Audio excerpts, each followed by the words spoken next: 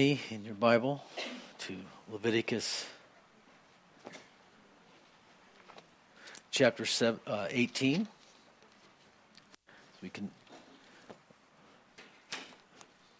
There's a lot of material here in the two chapters, but just to set you at ease, we are not going verse by verse per se. We're going chapter by chapter more so today.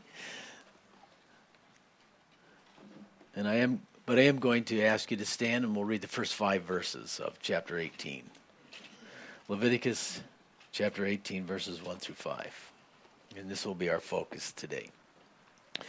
Then the Lord spoke to Moses, saying, "Speak to the children of Israel, and say to them, I am the Lord your God. According to the doings of the land of Egypt, where you dwelt, you shall not do. And according to the doings of the land of Canaan, where I am bringing you, you shall not do. Nor shall you walk in their ordinances. You shall keep my judgments and keep my ordinances to walk in them. I am the Lord your God. You shall therefore keep my statutes and my judgments, which if a man does, he shall live by them. I am the Lord." God bless his word. You may be seated. So I have a question for you this morning. Are morals important? You can answer that question in your own mind. How are we to behave with one another? I don't believe that necessarily that morals are a social phenomenon. I think we are social creatures. And I think society, for the most part, does have a heavy influence on who we become and what kind of people we are. But how are we to live with each other in our culture, in our society? How are we to behave in society? What are the rules? Who sets them? Does every man just continue to do, what's right in his own eyes, or are there some absolutes? And how do we learn them if they are rules? And why do we need them? And why should we be moral? Why not eat, drink, and be merry? Because, hey, after all, tomorrow we're going to die. Just think about it for a moment. If there were no traffic laws, would you be able to travel safely in your automobile? I seem to talk about that a little bit, don't I? Traffic.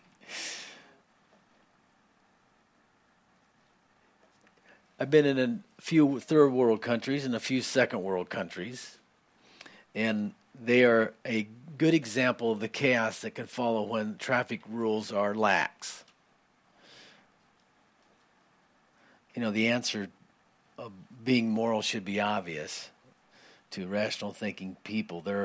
Without the basic rules, and no matter how much they are broken, there would be chaos without them. The fact that people break the rules should be clear and obvious that's not a good reason to eliminate them. We need them. We need the traffic laws so that we can have safe transportation.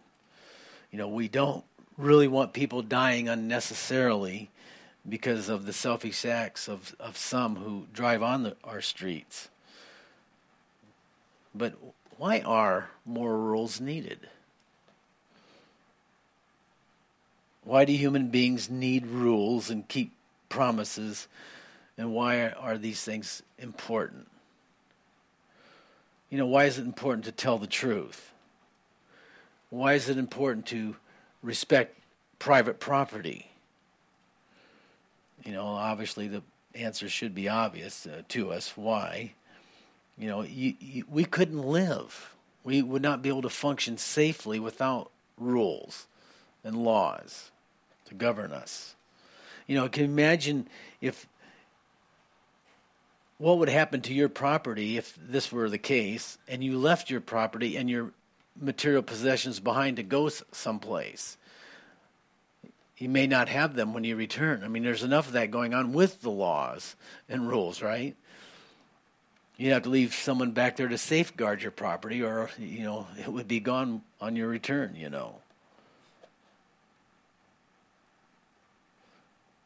should we really care about being moral? I think we should, obviously. And I think there's several reasons for that. Life in our culture, in this world, would be almost impossible. It'd be nearly impossible to live in peace. Psychologically, we naturally think about this. I mean, we have a built-in law within. It's called our conscience. We also care about what other people think about us. Like, if I do this, what are other people? And that's a deterrent, to doing what's right. Because the law is written within us in our conscience. People do care about their reputation, at least in the sphere of where they live. What does my neighbors think of me? What do my friends think of me? But the bigger thing is there's an underlying thing built within everyone, that there's an eternal accountability on how we live. There's something inside us that tells us that we will answer to a higher power when we leave this world. And so the afterlife does involve punishment. It also involves reward for obedience. And so God has placed the law here in Leviticus, in the book of worship, for the nation of Israel to understand how to behave in their society, in their culture. As we read there, they were not like the Egyptians, and they were not going to be like the Canaanites, those who dwelled in the land. In fact, God was removing the Canaanites because of their idolatry, because of their practices, because of their every man doing what was right in their own eyes, and their worship of these idols and the destruction that they were bringing upon their lives. They were destroying themselves because they were not following the law within. And so God is, right from the start, they're at the base of the mountain. They're learning who Yahweh is. They're learning what is expected of them with one another. And so this is what we have in chapter 18 and 19 this morning.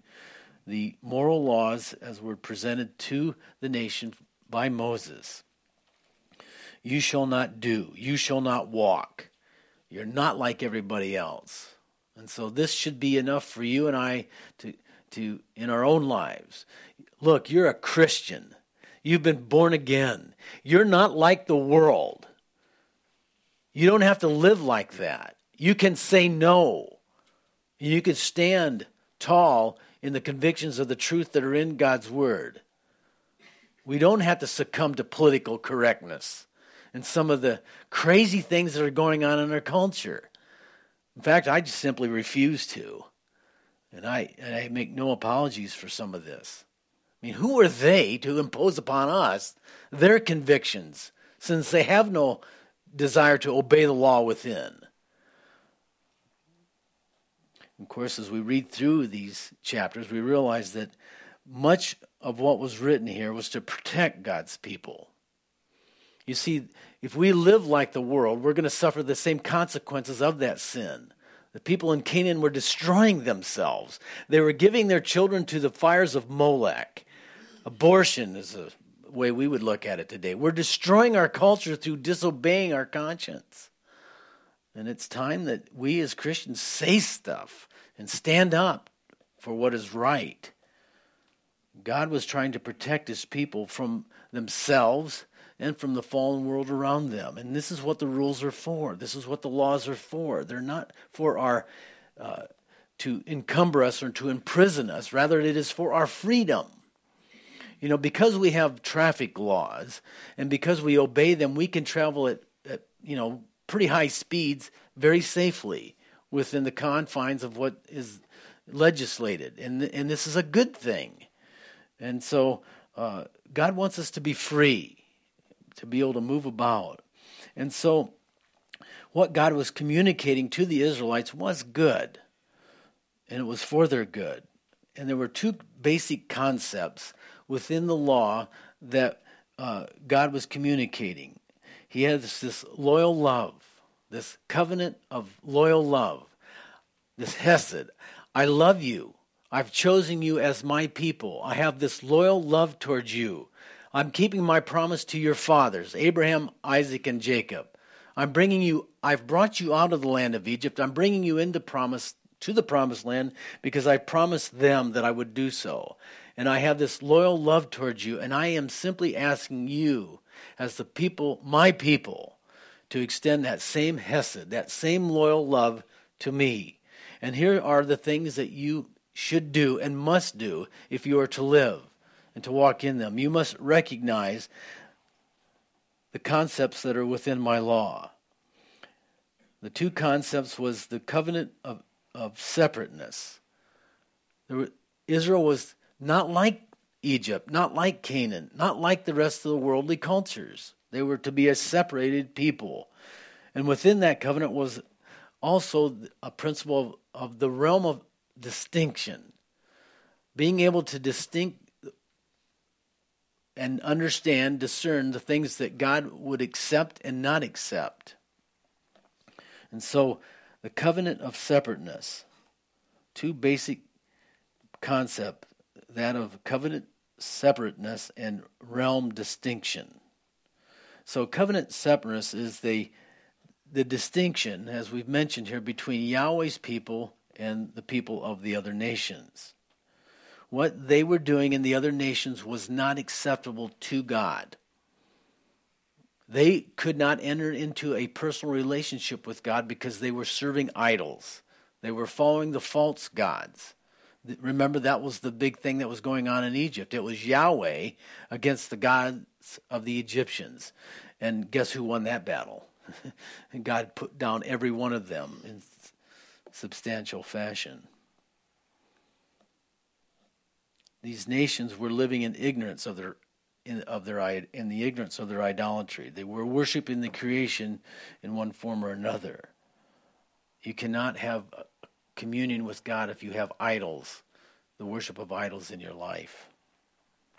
And so he's just simply asking for this pure, loyal love to be returned to him. And so in this separateness, there was to be this realm of distinction. And so as you go through the law, you see this whole idea of clean and unclean, defiled and undefiled, holy and unholy. In this physical part, the law said, do not touch this. Do not eat this. Those kinds of things. And God was driving those points home because a lot of those things that were considered unclean and defiling were things that would be harmful to the human body. It would be harmful if it was allowed to exist within their culture. So God wanted to deprive them of the pain that would come in associating with those things. And just as, for example, the offerings that were to be made to God, you couldn't offer to God a crippled or maimed sacrifice. They had to be a holy, spotless, a sacrifice without any blemishes. God was again making it the distinction that they needed to understand. There are certain things that are holy. There are certain things that are not. And, of course, the people soon realized that if they crossed the line and they did certain things, they would suffer the consequences for that disobedience. You're not allowed to go into the presence of God, for example, without doing all the preliminary things. And chiefly, that is having your sins covered by the blood sacrifices that were provided there. And so you didn't take long to figure that you didn't play around with things that God considered holy. You had to respect them. It goes on, as we'll see here, generally the idea was played out in the area of mixing things. You didn't mix seeds together. You didn't mix different types of clothing together. You didn't interbreed your animals. You had to be careful with crossbreeding and all. You know, what God had created separate and distinct was to remain that way. They did not have the right or what they might consider their right or privilege to mix things. What God had separated from the beginning, he wanted to remain separate for good reasons. And we don't always understand why God commanded these things, but he did. And so it wasn't ours to ask why, it was ours to do, to just simply obey. And so that was true in the area of the physical realm. but also in this realm distinction that was to be recognized, there was also this spiritual aspect to it, that they were not to interact with these beings from the other dimension, the spirit realm. And only those that were ordered or commanded by God to enter into such areas, such as Moses. Moses was commanded to go up the mountain, and there he would meet with Yahweh. Nobody else was given that privilege. None of the other leaders could just go there. But Moses was bidden by God to come, and he obeyed. He went. He was not destroyed because he was told to do this. And so we see this in the law, that there's you only could enter into that dimension of communication with God or his presence upon his invitation. But there were those who would try to make contact with the other dimension and these beings that dwell there. You know, human beings, we were made a little lower than the angels. We don't have the same authority. We don't have the same power or the same understanding that they do. And I can tell you because of what the Bible says, that these beings that dwell in that unseen realm of darkness do not have our best interest in mind. You know, so we're commanded to refrain from that contact in that realm. But you know how we are. We're a curious people. We want to know. We want to discover. And I think God put that in us so that we would look at him and seek after him and look at his creation, the beautiful things that he called good, and try to understand what God had actually put together.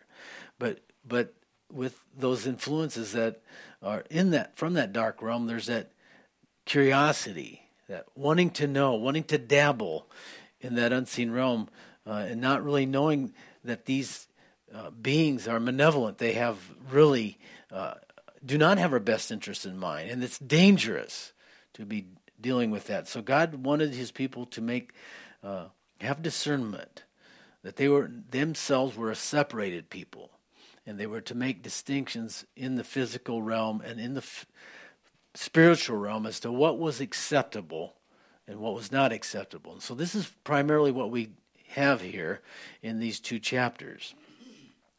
We're going to read here, and I'll just kind of go through a number of them just to cover them, just to remind us of the things that God feels are important, where we need to exercise this discernment. One of them, and which is affecting our lives today, is biblical marriage.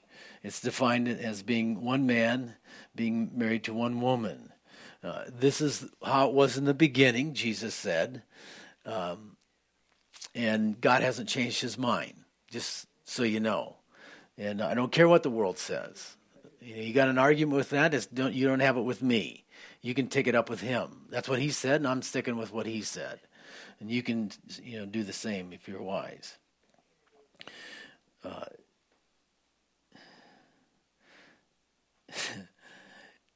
first part of what we're going to read here is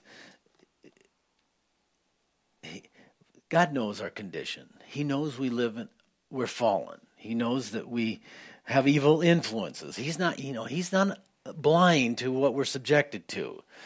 And he understands that we're going to be tempted in some of these areas, that to go to the unclean, to do things that are unholy. And so he lays it out here. And so verses 6 through 18 cover sexual purity. And we're not to have basically no relations with our relatives. You'll see at least in my translation, New King James here, you shall not uncover nakedness. And that is a euphemism for sexual relationships with a person. For those who might not know, that's what that means. It's taken from the Hebrew word galah, which means reveal or uncover, which is a verb, to uncover, and then irwa, which means nakedness. So it's this idiom for sexual intercourse. And so God lays out right from the beginning how the Israelites were to relate to one another and to keep things pure. there, because there was the command. What was the command? As soon as Noah, repopulated the earth, be fruitful and multiply. So we have this command to God that, yes, you're going to have these personal relationships on this level, but they're to remain pure, and especially for God's people. And, it carries on into the New Testament where, we know this.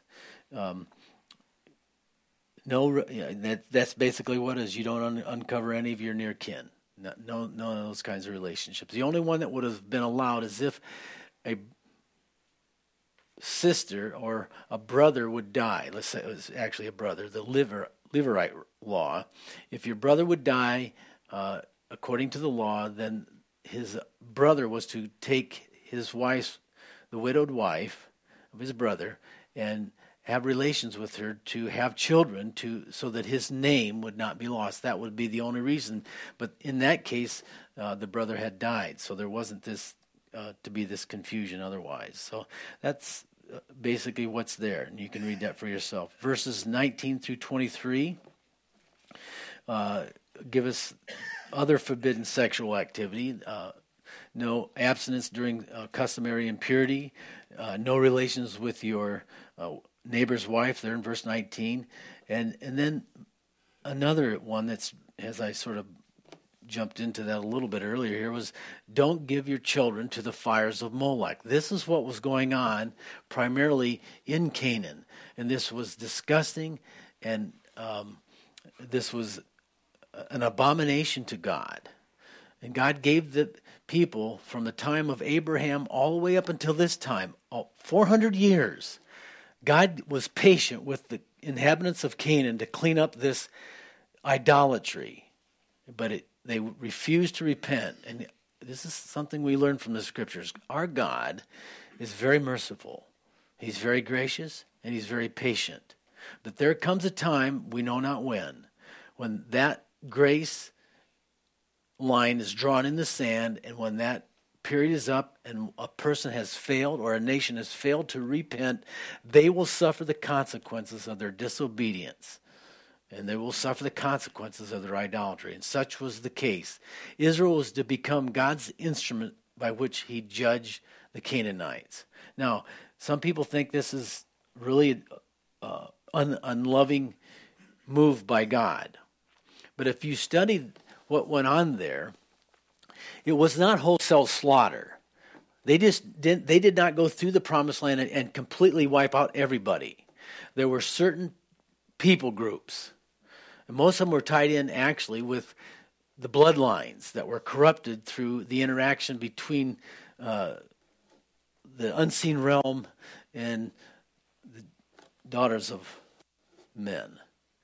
We can see this. There were 7 bloodlines that were to have Kaharim, devoted to destruction. And they were to kill all the men, all the women, all the children, all the livestock, because something had been corrupted in their DNA. And God said, I'm done with it. They've had time to repent from these activities and interacting this way, and they're doomed. And Israel happened to be the instrument God used to judge them. But not everybody within that area was wiped out. And you can follow through on that if you want to. Study that. Look that over. Very important concept to grasp, actually, as you're reading through the Old Testament.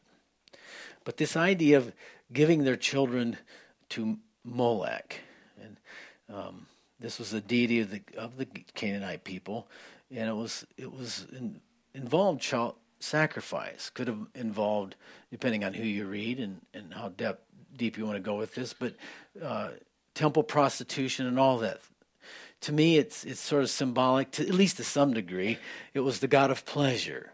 They worship the god of pleasure much like we worship the god of pleasure today. We don't call it Molech, and we don't recognize it as that kind of thing, but it's hedonism. It's living for pleasure. I was familiar with that as an unsaved individual at one time, and I think it's what rules our culture today. I do what feels good, I feel that this is right. It's all based on emotion and feeling whatever's right to me. regardless of how it might affect my neighbor or other people. It's what I want to do. That's hedonistic. Generally speaking, I think this is a modern day comparison to abortion. Why do I say that? At least to some degree. Why do people have abortions? Why do they have this go on? Why are we allowed to murder children in the womb? Well, first of all, for the people that are involved in making this decision, they have a lifestyle. They're doing things that they enjoy doing, and this sexual activity has led to an unwanted pregnancy. And so if I follow through with having this child, now I've got to care for this child. I've got to raise this child. That requires sacrifice on my part. I'm going to have to give my time, my money, and my life so that this child can be cared for. And I don't want to do that. So I'll offer this child, I'll murder this child legally by the law so that I can continue in this self-indulgent, hedonistic lifestyle that I want for myself. So I think it's a very sad thing. This is not something I enjoy talking about, but it's present. It's something that we need to continue to pray for, that there's repentance in our nation. We are a bloody nation. Millions of babies are being murdered every year. And I'm speaking to the choir here. I know everybody's aware of this, but we need to continue to pray along these lines that it stops. It's just so wrong at every level. And I don't care what your argument is. It's not a good one. To murder children, there's no good reason, no excuse. Well, it's my body. No, it's not. No, it is not. That child is not part of your body at all in that regard. Now, I can speak to this. It's very personal to me. And I'm not condemning anyone that's had an abortion. I would never do that. I have no right to judge anyone. I'm not God. I don't know all the facts. Only He does. But this is a very painful thing in my own life because I murdered my firstborn child.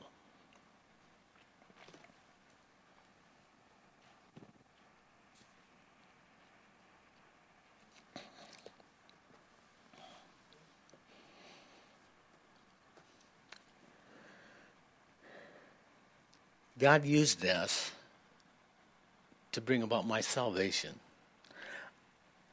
I was living a hedonistic life. My girlfriend was pregnant, and I went through that whole process at the age of 18 years old.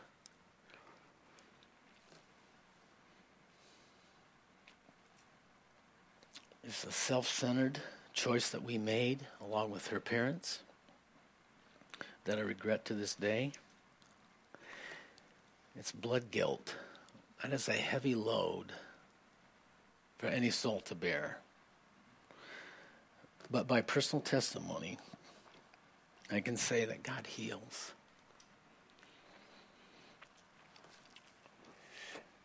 People will say, oh, these children, they all go to heaven. How can that possibly be an excuse for such a heinous crime? This is going on in our culture, and I'm sorry to say that I believe it's going on in the church of Jesus Christ. People who name the name of Christ. Well, we wouldn't want people to know that, our son or our daughter has been promiscuous, and now we're going to have a child out of wedlock. Well, two wrongs don't make a right, and that's wouldn't be the first person that has happened to. We must look to God, and none of us have a right to judge others in this area. God has made us man and woman, and there's a chemical thing that goes on. We are wired to be attracted to one another. Sexual sins happen. And let us not look down our self-righteous noses at those who fall into that trap and make those mistakes. Save for the grace of God, we'd all be living savage lives. But because we're saved and we have the Holy Spirit and we've been drawn out of that, and we've learned how to keep ourselves pure. We have power over those things, and we don't do those things. But let's not judge those who haven't received that grace to overcome. We need to be a church, a family of people who accept those who have sinned, those who have really blown it. And I was one of those, so it's really easy for me to let people off the hook. I know how merciful God can be and how gracious he can be. You know, God was so good to me, he gave me 5 more kids. And I'm grateful for them. So God goes on to just line out for the nation. You need to have healthy relationships in the camp of God, in the family of God. You don't touch any of your relatives. You don't touch your neighbor's wife. There's to be no homosexuality. You know, this is another thing. It has now become common to the church to accept homosexuality within Christianity as if it's the norm. It's okay. It's not okay. It's not because I say so, because God says this is an abomination to him. A man shall not lie with a man as he does with a woman. It's a perversion. When I was a young man growing up in the 60s, a little kid at that time, it was considered a form of insanity to be a homosexual. That's why they were, quote, in the closet. And now we've rolled the clock forward, 50 years or so, and it's okay. It's an accepted norm. People can be. And I know this is not a popular thing to say, and I'm not trying to be antagonistic here. I'm just not going to back off because the culture's telling me that it's changed. God hasn't changed his mind.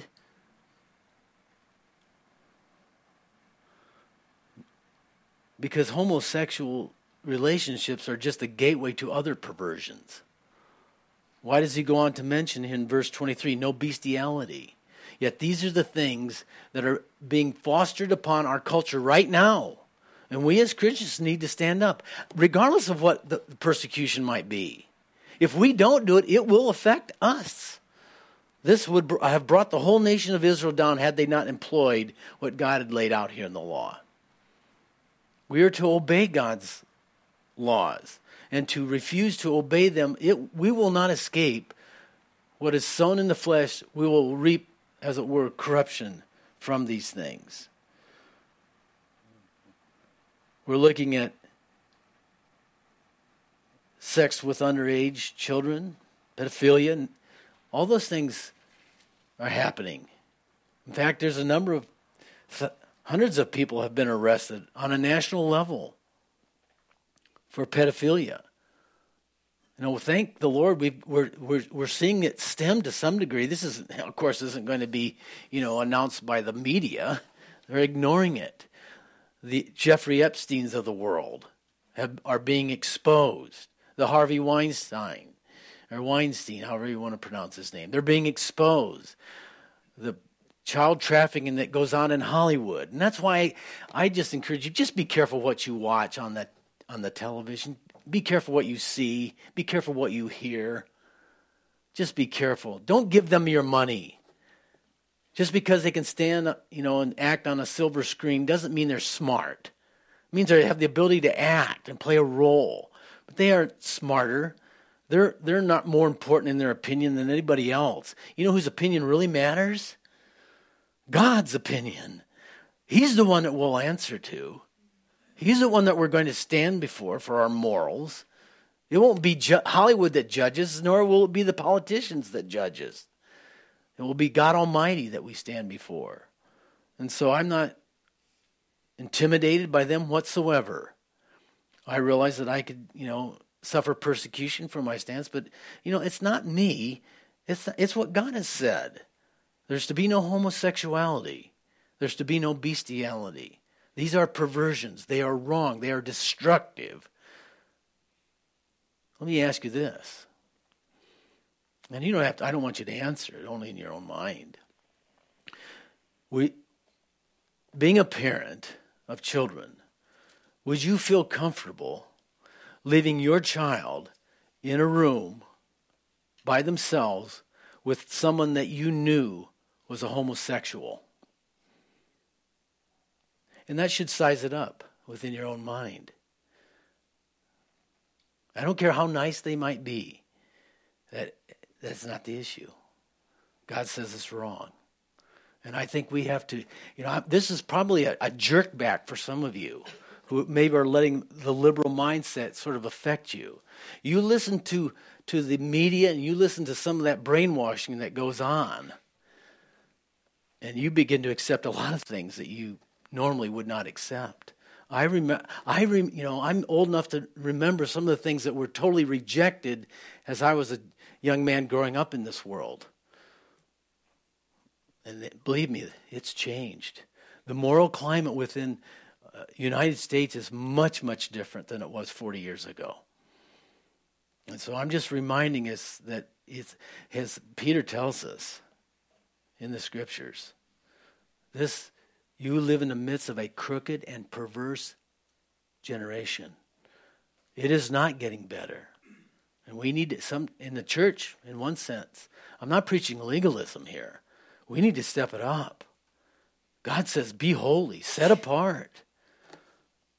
For me, turn with me to 1 Peter. You're saved. You've been redeemed with the precious blood of the Lamb. You and I, personally, we have responsibility before God to live a certain way. Now, most of us have found out that trying to live the Christian life in your own strength is an impossibility. You'll flounder, you'll fail, you'll even fail miserably trying to do it in your own strength. But we've been born again, not of corruptible seed, but incorruptible. And with that, we have received His Spirit. We have the power to overcome and to be different. And with understanding our salvation, in 1 Peter chapter 1, verse 13, Peter lines out the responsibilities that we have to be holy. It's up to us to keep ourselves from being defiled. You can't read through this book and not be affected or not see how Peter's mind is so Jewish. He's in Leviticus. He understands sacrifice, sprinkled with the blood of Christ. Throwing the blood against the altar, making atonement for sin.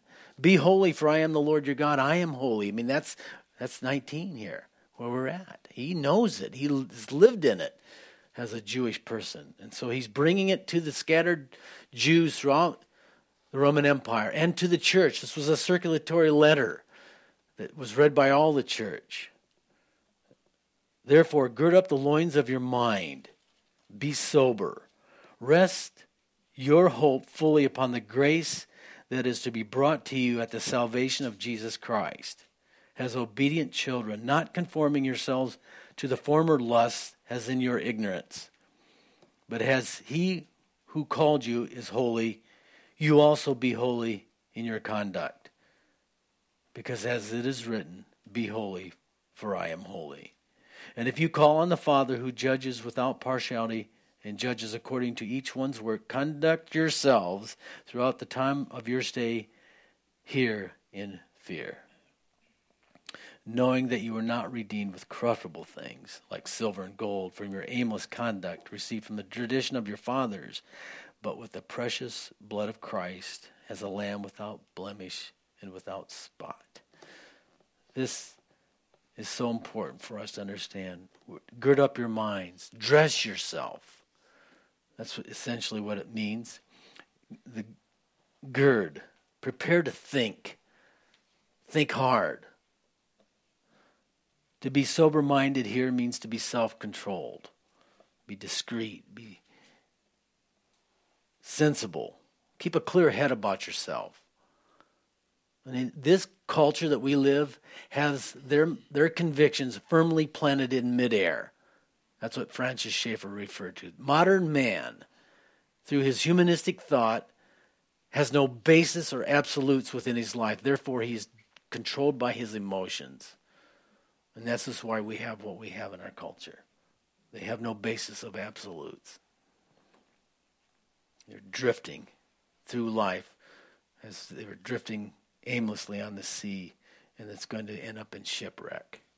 All cultures do. Thirdly, rest your hope on the grace. What is hope? Hope is a state of anticipation as you wait. You know that God is there. You know that God has promised something, and so you wait in anticipation for him to come. But the Hebrew word, and it's carried on into the Greek as well in some ways, then this state of anticipation is you're not there thinking about your circumstances to change. The anticipation is for a person. This is used throughout Psalms by David. I wait on you, Yahweh. And so, hope for the grace. God always gives what we need while we're waiting. So important for us to just trust God. He is coming. The hope of glory. We are waiting in anticipation for Jesus Christ to return and to restore all things. To take that which is wrong and make it right. He's going to do it. It's going to happen when we wait with tremendous hope. And I like the way the Hebrew language is. We covered this yesterday. I feel like I should share it with you. It's such a wonderful thought. The Hebrew language is a word picture language, and the word for hope in Hebrew is a couple different ones. There's yakal, and then kavah, and Yahal is kind of like Noah yahaled for the floodwaters to recede. He waited and waited for the floodwaters to recede. And then kavah is used to describe as a word like the tension on a rope. When you pull on a rope and it creates tension, that's called kavah. And so there's a tension in our lives as we're waiting for God to come and deliver us, to help us, to do whatever we're anticipating needs to be done. And there's that tension there. David used that a lot, as I mentioned there. There's a tension in your life, in my life, waiting for God to do something that we've been praying about for a long time. It's not a bad tension. And that tension actually has a way of centering us on God. So we don't go to the left too far or to the right too far. Jesus is coming soon. You and I have enough grace to make it through. Hope. We rest our hope. We fully commit it that God is going to give us the grace until we see it come to pass. We are to be obedient to the Lord. We simply do, and I'm finishing up with these things, we are simply to do what God has called us to do. What has God put on your heart? Do it. Go for it. We're to keep ourselves, and this is essentially what Peter's saying, keep yourself in a position. We don't make ourselves holy. That's the presence of Christ in us. We're to keep ourselves in a position where God can bless us. Stay away from the things that defile. Stay away from the unholy. Don't mess with things that are unclean. Don't look at things you shouldn't see. Don't hear things you shouldn't hear. Do the best. You're going to have trouble regardless by trying hard not to do that. You're going to have enough trouble, but don't do it. Don't self-inflict. Don't put this upon yourself. Jude put it this way in verse 20. Beloved, build yourselves up in your most holy faith, praying in the Holy Spirit. Keep yourselves in the love of God, looking for the mercy of our Lord Jesus Christ to eternal life. And so just ask God to give you an obedient heart, and He will. the next thing would be, according to this, is as he says here, don't conform to your former life. What happens when you get disappointed? What happens when you go through a tragic situation? You lose hope. And so often when we go through these things that are downers, we ourselves begin to go in a downward spiral away because we're emotionally damaged and we're hurting from it. We turn back to our old ways when we're going through it. And he's writing to a group of people that are about to face the lion's den. These guys are going to get thrown to the lions. They're facing persecution.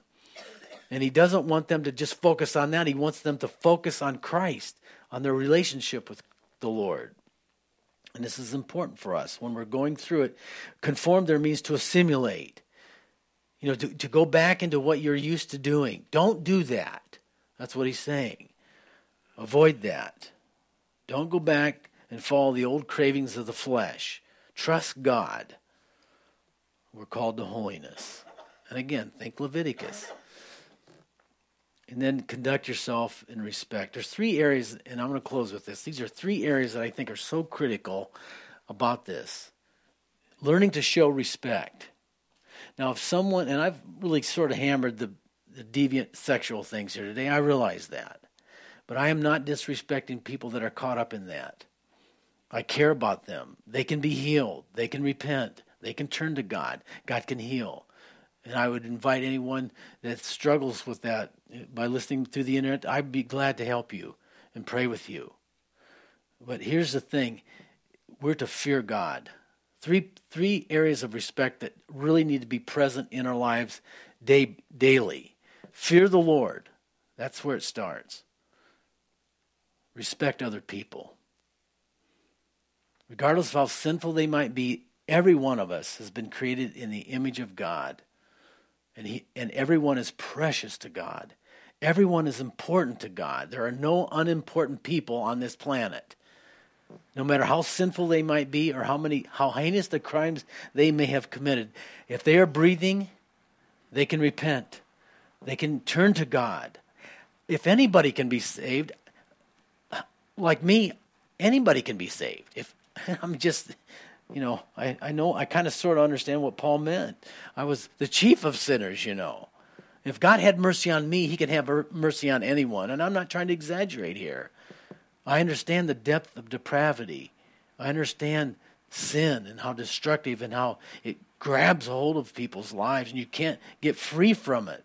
The only one that can set us free is the Lord Jesus Christ. So fear the Lord, respect other people. And lastly, respect yourself. Respect yourself enough to just do what's right and to not self-impose more pain in your life by doing what's wrong, by disobeying God. Stop doing those things that are destructive. And that's easy for me to say, but that's what I had to do. You sort of like, things are not going well for my life, And so you sort of start taking inventory. Maybe I need to straighten up, Maybe I need to own, what I've been doing is not right and stop being so selfish and imposing my will on other people to satisfy my own selfish desires. You kind of have to go through that.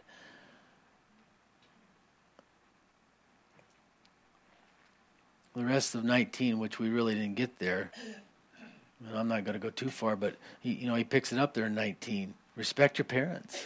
That's a good place to start. That's where it started with me, rebellion. Just rebellious, not following the authority of my parents.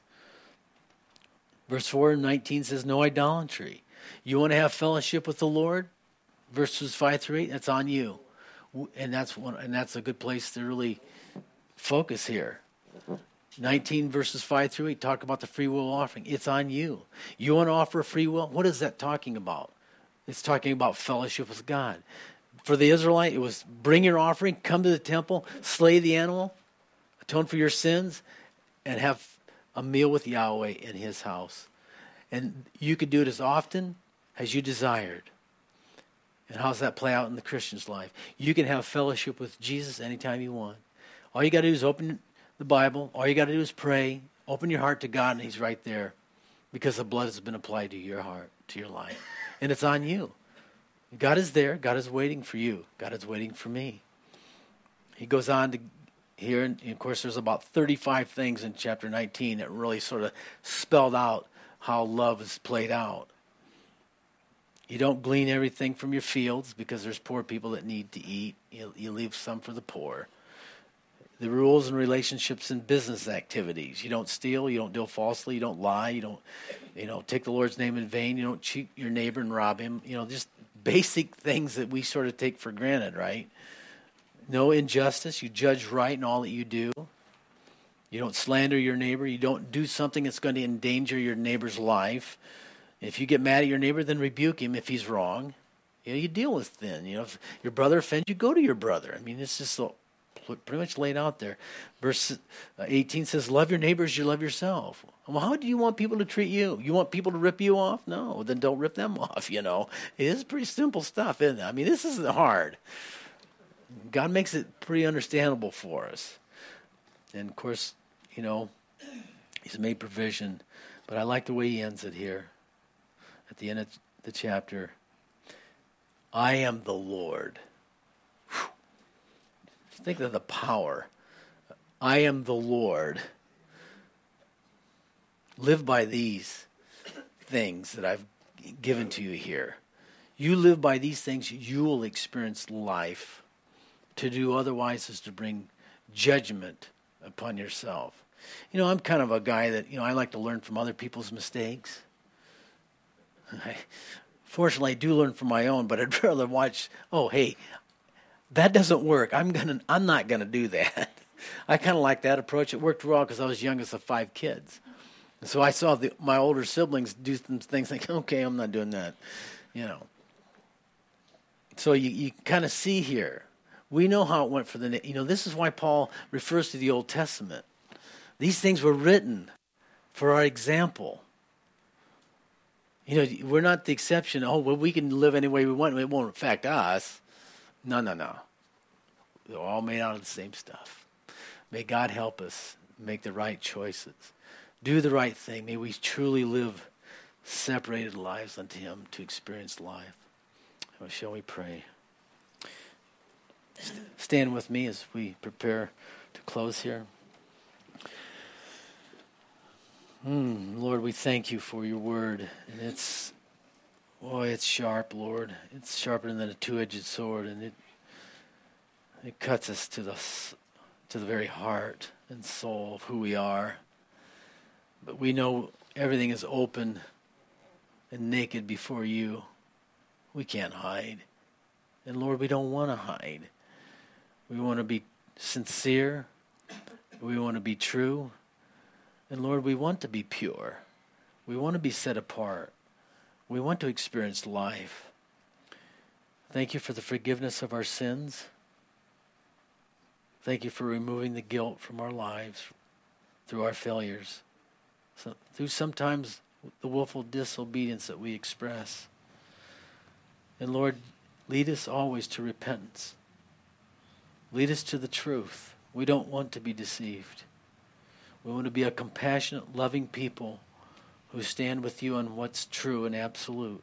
So open our eyes, open our ears to really grasp the depth of your love and your goodness, that we might extend it to those in your family and to those outside. Bless your people. May you fill us with all grace. May you have mercy, Lord. And may we truly walk in the fear of the Lord this week and in your presence. In Jesus' name, amen.